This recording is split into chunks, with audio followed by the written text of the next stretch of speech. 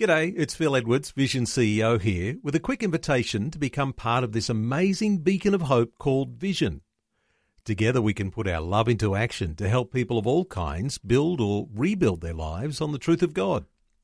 Please consider the part you can play during our upcoming Visionathon appeal, remembering that it's your support that makes Vision possible, including this podcast. 2020, bringing a biblical perspective on life, culture and current events. Weekdays on UCB's Vision Radio Network. Find out more at vision.org.au.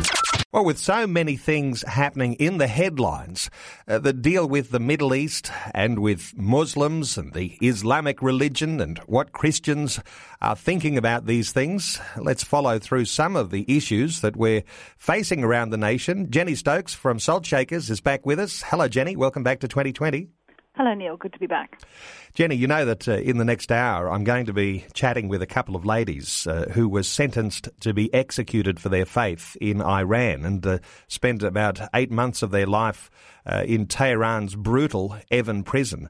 It illustrates really some of the challenges that the world faces with the rising up of Islam and certainly this fundamentalist and extremist version of Islam that people are seeing around the place. But here in Australia, it's not like we are some ways separated from what's happening in the Middle East, because this headline that so many Australians are fighting in the Middle East has got to be a concern for us all.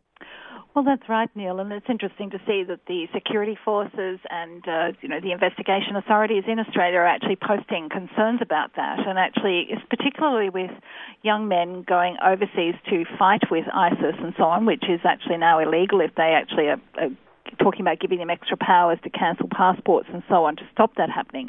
But actually concerned with them coming back into Australia, having been trained in terrorist tactics, if you like, in warfare, killing other people, which they're doing obviously with ISIS in both Syria and now in Iraq with the conflicts there. And so that's a real concern to see that you're actually getting trained young men coming back into Australia.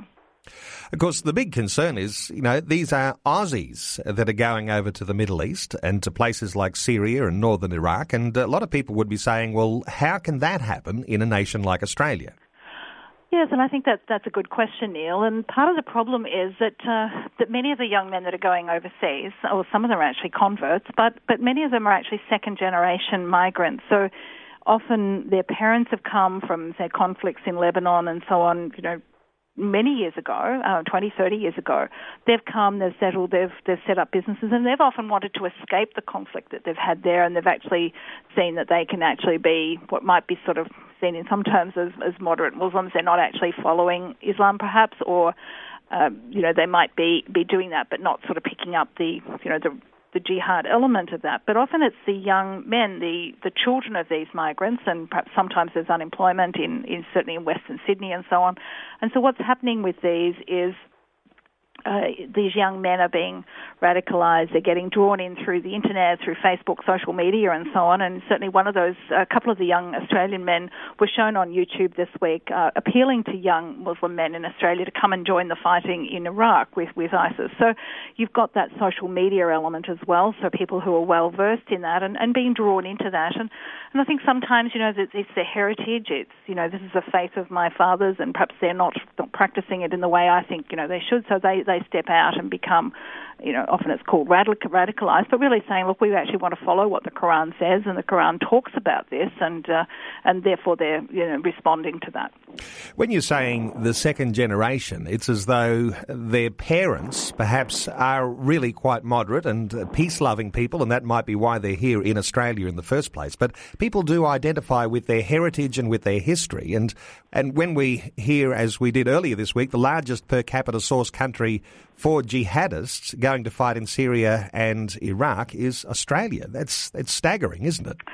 Well, that's right, and that's certainly why the authorities, the police, the ASIO, the other investigation authorities are actually quite concerned about the growing number of young men that are going overseas, and often, young men with wives and families. So it's not that they're single men who've not fitted in. Perhaps these are people often with families. And we had one case earlier in the year where the wife actually travelled to Syria to join her husband there, and he was then killed. But it's it's certainly very challenging, and it brings up the whole question about what is Islam and how it actually sets out a belief system for people who follow it. And we had that perhaps earlier this week, or last week actually, there was an article in The Australian, and it was called "It is the Young Flesh They Want." And it was quite a startling article about young girls being married, particularly in Islamic situations, and mostly in Western Sydney. And in fact, there was one, the National Children's and Youth Law Centre has identified 250 cases of underage marriage over the past couple of years. And this is in mostly, Southern Asia, Middle East and so on, and brought into Australia. Some are actually going overseas and being married. Some of them they're bringing young girls into Australia to marry, and others they actually have got young girls, and I've heard disappearing from school and getting married and so on. And there was a case in the Hunter Valley earlier in the year where a 12-year-old was married off to a 26-year-old Muslim man. That's really scary, and that goes right back into the heritage of Islam as to the way that works out in people's lives today.